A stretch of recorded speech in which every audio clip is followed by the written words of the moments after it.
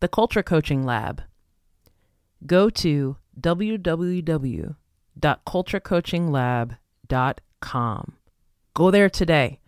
Self-paced online masterclass courses that are designed for you to build your skill of multicultural leadership. It's live. Let's go. Welcome to Culture Coach, a podcast with me, Nikki Lerner, helping you to engage in a proactive movement towards unity and understanding as it relates to culture and come from. Thanks for joining me today. You ready to go? Let's get started. Hey, thanks again so much for listening. I wanted to create a space each week where you and I can learn about different cultures and come-froms in a safe, non-threatening, non-embarrassing environment. I hope you enjoy this podcast. For more creative resources and ideas, you can engage with me at nikkilerner.com.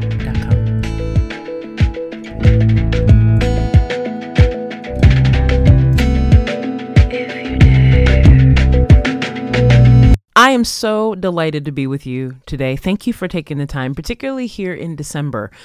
I don't know about you, but for my office and my team, once December hits, we slow down. We slow way down. Usually my clients are also doing the same, and it's a really great time for me in particular to give myself some space to think. Particularly this past year, 2023, as I've been reflecting, I've had a lot of travel. I've worked with some incredible people this year, and it's been a lot. And being in culture work, being a culture coach, there is always both a work as well as a personal side to this work that I do. And being able to slow down and take some space in December not only helps me to think about what is best for you when you and I work together, but also it really helps me care for my own soul and my own kind of cultural experience as well. Because during the year, and I've mentioned this to people who have wanted to do this work, during the year, this work that I do is service. And so many times, almost all the time, when I am working with clients, I do a lot of stepping outside of my own preferences, my own opinions about things in order to be of service, particularly cross-culturally. And so December is really a time that I kind of can work and do my own work to come back into alignment in a lot of ways. So I don't know how December has been for you, but so far for me, it's been fantastic. So I, again, just really appreciate you taking the time to listen to the podcast. Here's something I'd love to ask you to do is if you listen to the podcast every week, and if you're getting a lot of value, a lot of encouragement from the conversations that we've been having, I want to know if you would be willing to tell one or two people about it. I've been delighted about the growth of the podcast this year. We are in season 4, about to start season 5 in January. And I would really love it if more people got to hear some of the conversations that you and I are having every week. So if there is something that you like or you really enjoy the podcast, would you just tell one or two people in your network today about the podcast? Maybe there's a favorite one that you have that you could send to them so that they could subscribe and get the podcast every week, and we can continue to grow our work together. So if you would do that, that would be stellar for me. Thank you so much. We have been in a bit of a 3-week series. This is the 3rd week of asking the question, closer or further away? Are the decisions that you are making to try to reach your diversity or culture work outcomes, are those decisions moving you closer or further away from those outcomes? It's an easy question to ask yourself, it may not always have an easy answer. Sometimes it does, but not always. But it's a good question that you and I can keep asking ourselves as we are doing our good culture work. The first week, we talked about structures. Last week, we talked about available positions. And today, what I want to talk to you about is networks. When I work with my clients, when I am being interviewed on other people's podcasts, or when I'm mentoring, whatever it is, what continues to come up is this belief that there are just not enough people, that there are not enough people to fill positions, that there are not enough people who are talented and skilled to do the work that needs to be done from different kinds of cultures. And what I would challenge you with today, if you have held that belief before, or if you do currently hold that belief, is to consider that maybe it's not that people don't exist. Maybe it's just that you don't recognize how monocultural your network actually is. It's possible that you don't recognize how monocultural your systems have been in finding people or expanding your own network. Particularly if you come from the majority culture, a lot of times it can be tricky to be aware of that at first, right? Because when you're in your own networks, you can look at them as just being kind of normal, quote, normal networks. But those of us who have grown up or are in minority cultures, we know how important it is to have a diverse network. And so today, what I want to talk to you about is I want you to look at your networks. If you are having a problem finding people, or you're having a problem understanding certain things, or knowing what matters to workers, people who would enter your talent pool for you to hire from different cultures, I want you to really look at your networks. And I want to talk about 3 areas with networks that could really be beneficial to you. Okay? Here's number 1. Conferences. Now, when I talk about conferences, I really want to talk about kind of throwing into the mix conferences, training programs, those sorts of things. What I have found is that if you've been in a mostly monocultural network, whatever that is that all of the opportunities that come your way, whether that be marketed to you on social media or online through email, or recommended to you by colleagues in your field, it's a very good chance that those conferences, those training events, even just a bona fide networking event are going to be monocultural. It's a very good possibility that when you show up to a room, there will be people there mostly that look like you and that are from your culture group. And so what I want you to do is I want you to take an honest look at any gathering or conference that you went to in 2023, or even the ones that you plan to attend in 2024. I want you to go, I want you to look at the speaker lineup, and I want you to see if it's diverse. I want you to see if there are different kinds of people from different culture groups who are either presenting or attending, whatever it is. I want you to take an honest look at that and see. Now, why is this important, right? You might be saying, it's just a conference. What's the big deal? Well, the thing is that if every single year you, as a budding multicultural leader, are always attending things or attending training events from people that look just like you, if you then go over time and look at maybe a 3-year period, what you're going to see is that the ideas, the implementations, the things that you hear at training events and conferences, if they are only coming from one type of person, it means that you are only getting one perspective. And remember, we've talked about this in other podcasts. What that could turn into is that what you will hear from monocultural voices that come from one people group is that the way that they say to do it becomes the right way, or standard, or industry standard. It becomes the right way instead of a way. You and I, as multicultural leaders, we have to immerse ourselves in something different. You and I, as multicultural leaders, we have to go find places where different kinds of people are gathering together. And if we can't find them all under the same roof, we need to make sure that throughout the calendar year, when you and I are planning for our own growth, that we are being exposed to some different kinds of thinking and insights from people that look different than us. So, check your conferences, check your training. What is it that you are being exposed to? And are those events where you will ultimately meet people and hear insights, are they monocultural?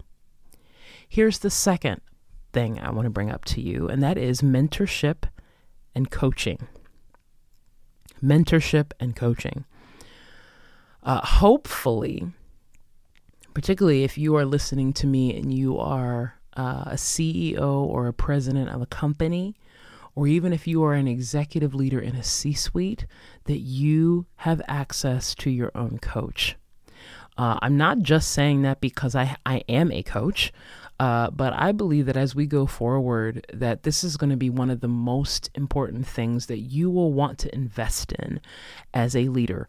Honestly, no matter where you are on the org chart, no matter what your title is. Some of you may be listening to me and think, well, I just work in, fill in the blank department.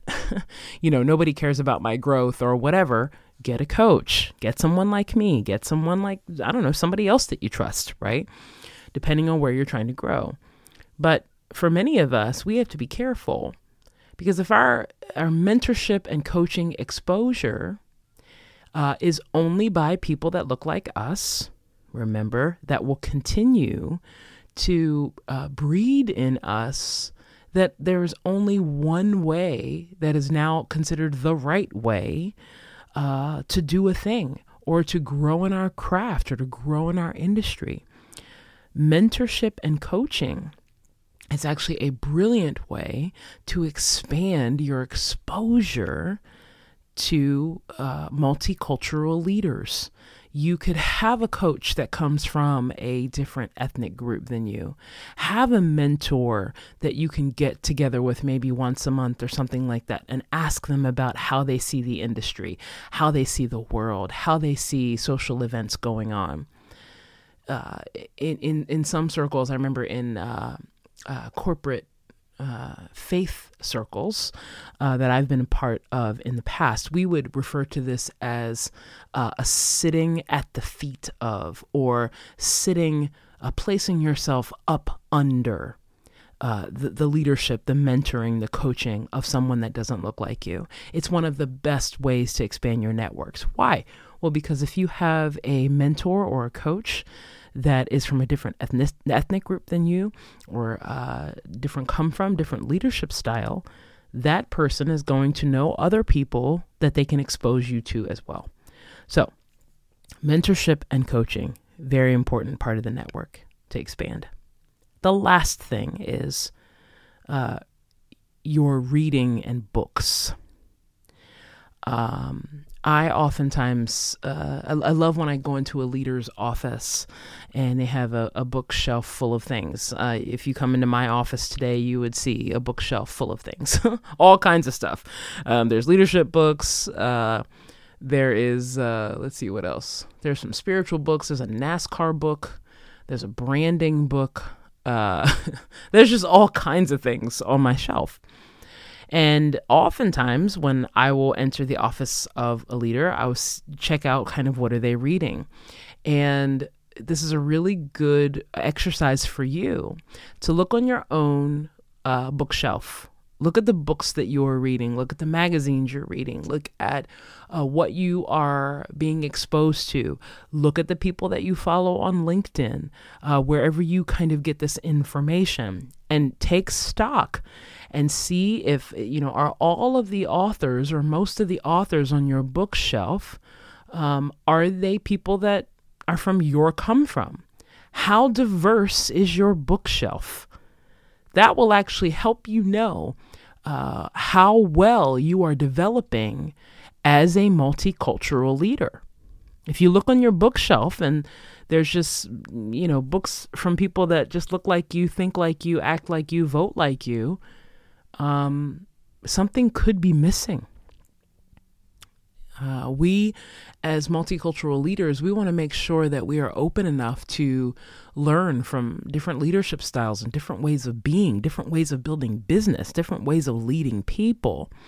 This is what it means to be a multicultural leader. And so I want to encourage you, even as we are winding down here to the end of the year, to take some stock.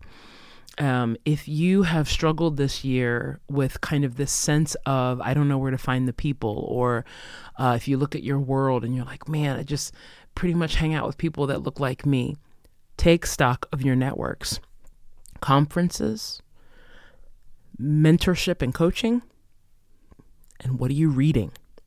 What are the books on your shelf? Go take a look, go take stock. Now, remember, I'm going to tell you this every single time that we are together. If you, after taking stock, you come to a place where you're like, man, my world is still really monocultural. I thought I was making progress. Don't go there with yourself. Okay. Just receive the answers to these questions. And even the last 3 weeks, as I've been leading you through some things to think of, receive it as information that will help you then determine what is the next step. Okay. So remember to continue to place a priority on expanding your network, particularly as you are looking forward to 2024. How can you grow in some of these areas that I mentioned today? Where is there room for expansion for you and for me? Awesome. So just a couple of things I want to remind you of today. Just remember, you can do it. You can do it. You are doing it. Little by little. Remember, it's compounding good. That's how you become an extraordinary multicultural leader. That is how your organization becomes more diverse, is compounding good. It's doing the stuff that nobody's going to want to read about in a paper. Nobody's going to want to kind of talk about on social media. It's the day in, day out, compounding cultural good that is actually going to get you to the results, the desired results that you want. Okay, so just remember that. Also remember that a really great way for you to build your multicultural leadership skill for yourself and for your team is to go to culturecoachinglab.com, go purchase an online course, and let me know there. You can send me a message there. Let me know if you would like to be a part of engaging with me in 2024. And let me also remind you that the work that I do is I work with clients throughout the year. You can work with me for anywhere, usually from about 12 months to 14 months, 15 months, whatever it is. You and I can work together. You can have access to me as your culture coach through contract work. So you can send me a message on nikkilerner.com, hit the contact page. That email goes directly to me, and we can talk about work together in 2024 and beyond. We can plan for that right now. So just remember that I'm a resource for you. I will say that here at the end of 2023, going into 2024, I believe that every leader, every senior leader particularly, should have a culture coach that they work with, a diversity coach that they can call at any point and say, help me figure this out. How should I say this? What is it that I need to understand? I think it is one of the best assets that you can invest in going forward in your leadership. Okay? I look forward to seeing you soon. Hey, thanks so much for making the time to listen. If you like the insight today, tell your friends and be part of the newsletter at nikkilerner.com. Remember, it takes that first decision to realize your vision for a more generous, multicultural life. I'll see you next week.